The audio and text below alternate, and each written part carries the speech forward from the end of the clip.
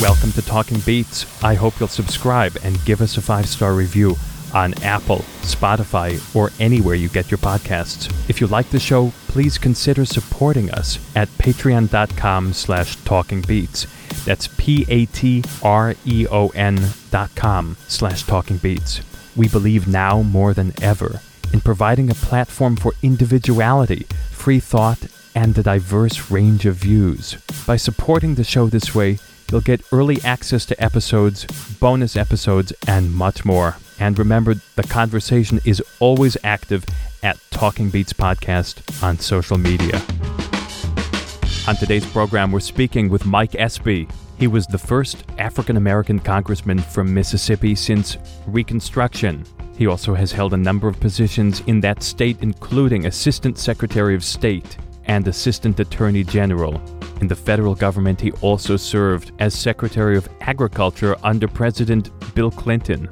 The politician who's known for his personal warmth and his professional ability to reach across the aisle, reach across what he calls the racial chasm, is now running for the United States Senate from the state of Mississippi, and I couldn't be happier to welcome him here. Mike Espy, welcome. Daniel, thank you so much. I appreciate you, and I'm glad that we are able to connect in this way. Your passion, your joy, they're irresistible.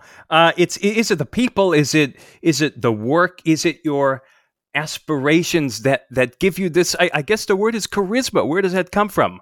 Well, I'll ask my wife how much charisma I have, but I do have the passion. I have a passion for service. You know, back in 1986, I ran for a seat in the U.S. Congress. I began at age 29. I'd never run for anything in my life, and I won. I beat some stiff competition in the Democratic primary. Senator Eastland's grandson and Governor Paul B. Johnson's nephew. We beat them in the primary, and then took on the incumbent Republican congressman who had beaten back a challenge from the leading African-American politician twice. And I beat him in 1986. So, you know, when I got there, I wrote a bill that Ronald Reagan signed into law.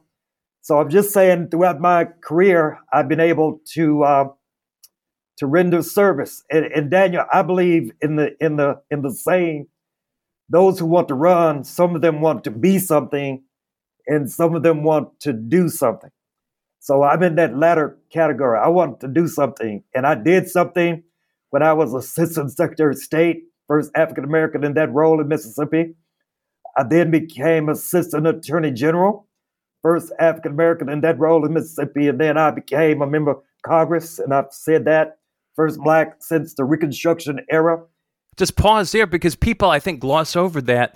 It's not something to be glossed over. The first Black congressman from Mississippi since Reconstruction. I mean, yes. It's you list it in a litany of wonderful accomplishments, but that is truly extraordinary when you think about it. And even more so, well, thank you for that. But even more so because in 1986, the district that I won was not majority Black. Now, you know, it was not majority Black when you consider Black voting age population, normally called BVAP. So it was probably 42% or 43% BVAP.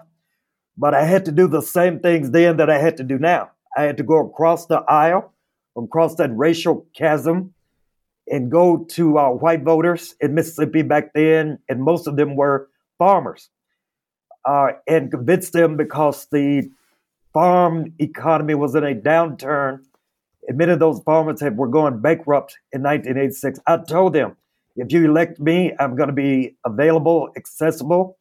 I'm going to be knowledgeable of your issues and your problems, and just put your faith and trust in me, and I'll respond. And I did. They elected me. I got 99% of the Black vote back then, and about 8% of the white vote. That was enough to win a congressional seat, first since the Civil War era. And I think I served them well, because each next succeeding race, I just kept getting more and more white vote in that district. And then when I left there in 1992, we were getting almost 40% of the white vote in that district, which was still not majority Black. you bring up two things that are sort of obvious when it relates to you. One is the issue of what you call a chasm, of reaching out to white voters, being a non-white citizen of Mississippi. The other is the agricultural part of it that I think is so crucial to the makeup of Mississippi. Yep. And obviously, not many people know as much about agriculture as a former secretary of agriculture. But talk about both reaching out across what you call a chasm. Did it feel like a chasm talking to white voters, even in your county? And then also to bring in the farming and the agriculture part of it. It's just a wealth of knowledge that you bring to the table. Well, it was a chasm. That chasm was narrowing for me because I served everyone, irrespective of race, our age, our gender, our income, our sexual orientation, even back in 1986.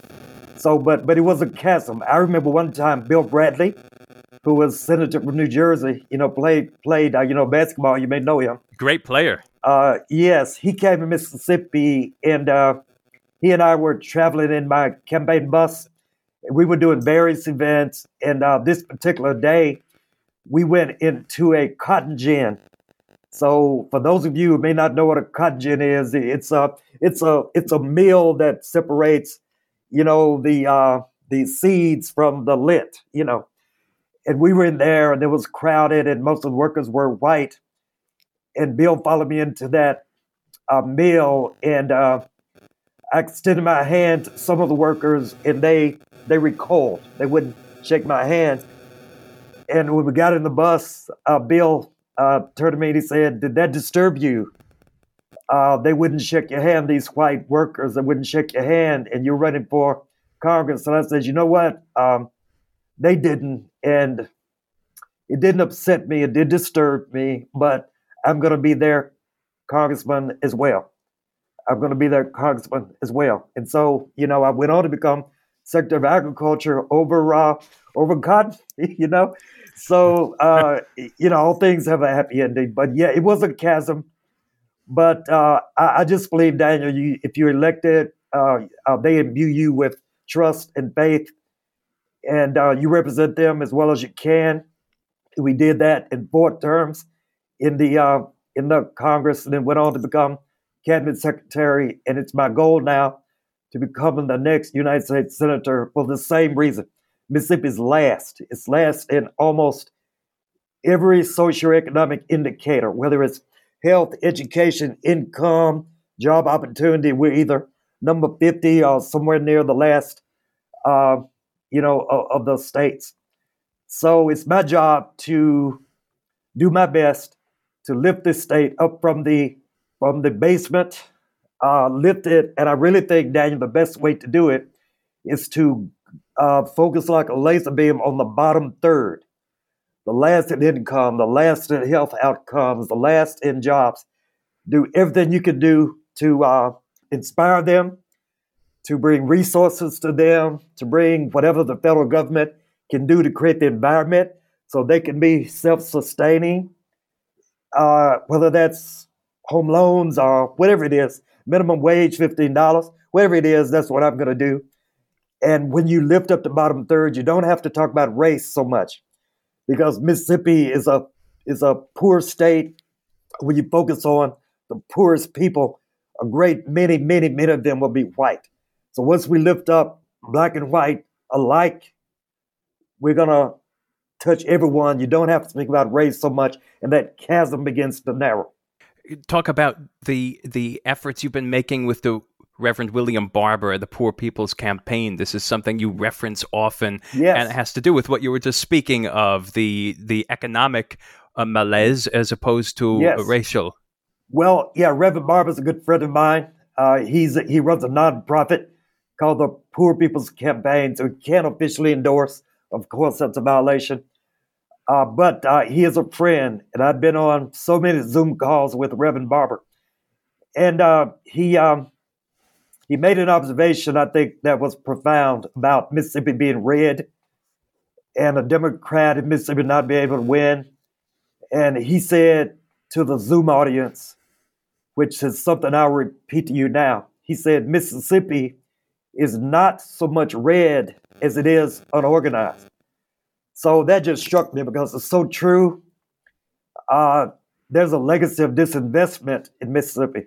And so if those who really want to see Mississippi move forward, particularly those who might be inclined to give to Democrats, like those in the DNC or the DSCC, if they had given serious money, if they had invested serious money in Mississippi decades ago, 10 years ago, 5 years ago, 15 years ago, we would probably already have an African-American senator, more members of Congress. We would compete for statewide office because we'd already have the infrastructure. We'd already have the track on which our train is running, the runway on which my plane is now taking off, and the bridge that I'm building, that I'm having to build pretty much alone as a candidate. So we would have had a deeper bench of qualified candidates. They would already have been trained, and we'd have the data and the analytics to give to them so that they could do the work that they had to do. But that's okay. Now people are beginning to turn to this campaign with a lot more notice. We're using the money to build that infrastructure. It's going to help me, but it's also going to help those who come behind me. So I can thank William Barber for that quote. Can we talk music for a minute? Because this show is called Talking Beats, and no matter who you are, ambassador, senator, chef, scientist, I always ask about music because I really feel now more than ever. Yes. It's about the only thing that we can, I quote, fall back on. It's so solid. It's always there for us. A lot of music in Mississippi, everybody from B.B. King to Leontyne Price. Yep. What is music for you, Secretary Espy? Mississippi is the blues capital of the world. You know, now some other deeply southern states might begrudge me saying that, but B.B. King is no longer living, but was a friend of mine.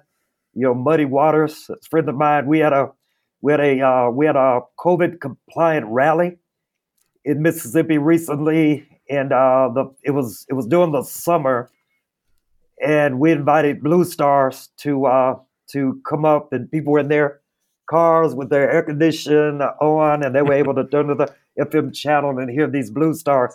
But I'm gonna let you know, I see that Beethoven folder flyer on your tip of your desk there. Now, I used to be a musician myself. I'm not now. I'm too old and unlearned, I guess, and don't have the discipline to get back to it. But until I was age 12, I was a concert violinist. I was from almost age 5. Did you play any Beethoven? Some Beethoven. I remember when I was a young kid, I was doing a solo concert in a high school auditorium, and I was so nervous. I was first chair in the orchestra, but then this was my own, recital. And it was full of people, and my parents were there. And I remember being so nervous that when I was doing the staccato, Yeah. my hands were so sweaty, the bow flew out of my hands into the audience. And my father got up, God bless him, and calmly retrieved my bow. And I brought it up on stage and hugged me, and I finished. And then I was a drummer in the band. I played snare drums and tenor in the band. So I had an orchestra, musician occupation as well as marching band. So I never. I tell you why I stopped, because I was proficient in music until 12. Because I had good teachers. I had a music teacher named Sister Fetus. Sister Fetus started me out on piano, but I was no good. She said, "You know what, Mike, we're going to find another instrument for you because you're no good here." So I just took up violin and I took up the drum. And I was in that school until I was a junior. But that school closed for lack of money. So, and this is Daniel, probably 1968. So that school closed, and my parents had to make a decision for my twin sister and I, and that was to send us either to the all-white school called Yazoo High School or the all-black school called Indy Taylor. Now, I didn't have a vote. I wanted to go to an all-black school. It was more convenient. I'd be more comfortable there. I'd be with my peers, so forth. But my parents realized that that school had hand-me-down books from the white school. That school had no laboratory for aspiring doctors. And that school didn't have the accelerated academic program for those who would go to college. So they sent us to the white school. It was the worst time of my life. I was called the N-word every day. There were 17 black students among a student body of 800. So every day I'm the N-word. Every day I either have to fight or flee from a fight. Teachers sprayed me with high-pressure fire extinguishers in school. But I tried to join the orchestra, and they told me that I couldn't read music. And I'm going like, what the heck? I'm the first string violinist at a parochial school, and I said, just test me, and they didn't. And so I couldn't join the band, I couldn't join the orchestra, I couldn't write for the newspaper. So I mean, that was a formative experience that really just made me want to leave Mississippi and never come back. And I went to college in Washington, I went to law school in California, and I never intended to come back, but I did. I'm glad I did because now I'm running for the U.S. Senate. So all I can say about music is that I love music. I love just about every form of music, all genres, pretty much. But I love R&B. I love like Sade, mostly her rhythm, Sade and some Sting, and Seal. I love that slow, undulating type of sound. I love, meditation type music. But I tried to join them, and I was cut off in my ambition. Well, I welcome you on stage with me anytime if you ever want to take up the fiddle again. I know you're pretty good. I couldn't compete. When I announced for the U.S. Senate, we had a musical prodigy to introduce me. He introduced me, and then he played the God Bless America, and then what's called the Negro National Anthem. Is he the little kid, the little violin player? I've seen. I saw him online. I've seen he's great. He's That's wonderful. Guy. Yeah, he's a Mike Espy guy. So yes, absolutely. That's terrific. I know we're a little short on time, and the elephant hanging over everything is the virus, is the pandemic. It's no secret that Mississippi was hit hard and hit early, and as Dr. Osterholm, who's been on here, has described it as instead of waves, a series of brush fires in the big forest fire that's the virus. Yep. Because there's not a wave that's actually gone away, so it's hard to use that term. So Mississippi has been subject to larger brush fires throughout this whole process. You've been on the front line saying no. What would you have done differently? What's your plan going forward to save Mississippi and save lives? I would have told the truth to the people. I would have done my best to prepare them for the oncoming pandemic. I would have done 180 degrees different from what President Trump has done. He denied it. He said it was going to mysteriously disappear, said that it was a Democratic hoax, said it'd be over by Easter. Sidney Hyde-Smith, the woman I'm running against for this seat, said when Trump said it would disappear, she said, oh, it's going to be gone in 2 weeks. And that was back in the end of February. So the first thing I would do different is I would tell the truth. I would recognize my limitations. I'm a lawyer. I'm not a doctor. So I would bring into my orbit the best infectious disease doctors that ever existed in Mississippi. We've got some pretty good ones here, and I just asked their advice. And then I would follow their advice, socially distance, wear your mask, comply with all the CDC guidelines. That's what we're doing in our campaign. But I would just tell the truth. And I remember in 5th grade, also back in that Catholic school, we had the Cuban Missile Crisis. And when the bell rang, you had to get under your desk. And I'm going, why do you have to do that? And they said, well, Khrushchev might launch some missiles from Cuba and crush our school in Yazoo City, I'm going, what the heck? And but the thing is, they were trying to prepare us for what could be oncoming danger.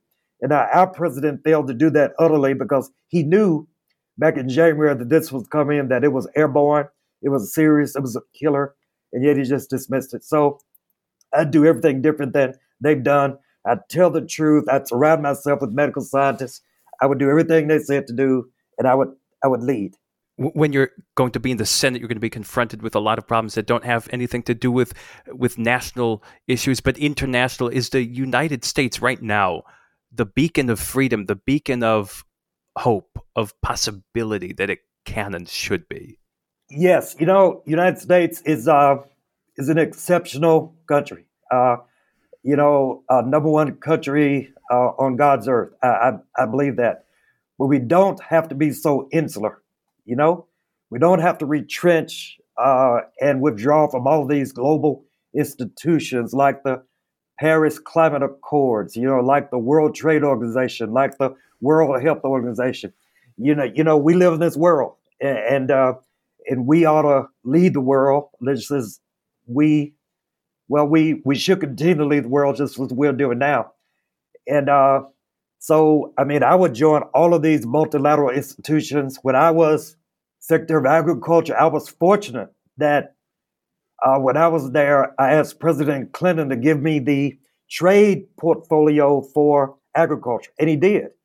We have a trade czar, but he extracted that portfolio and gave it to me. I went all over the world negotiating tariff rate quotas and phytosanitary guidelines for everything America grew, all over the world for GATT and NAFTA, and I loved it. So the only way we can grow our footprint more efficiently is to depend on our allies, not to spurn our allies, but to embrace our allies and lead them. So I have an exterior view. I believe in America's preeminence. I believe in that, but we're not alone in the world. And I think that we should have more alliances in NATO, more alliances in the European Union, not withdraw, and do better to make this world, just a more livable place, particularly when you consider the environmental degradation. Secretary Mike Espy, soon to be senator running for Senate from the U.S. state of Mississippi. You would bring a lot of elegance and comity to the Congress, I believe. And I thank you so much for your sincerity and your heart. Well, thank you. Thank you. You've called me elegant, and, you said a lot of great things about me. So, man, I appreciate you. So glad to be a guest of yours, and I appreciate you, and thank you for the opportunity. You've been listening to Talking Beats with Daniel Lelchuk. I hope you'll subscribe and leave a review on Apple, Spotify, or anywhere you get your podcasts. The original theme music for this program is by Ronald Markham. The content coordinator is Nathaniel Mosé. Doug Christian is the executive producer. I'm Daniel Lelchuk. See you next time.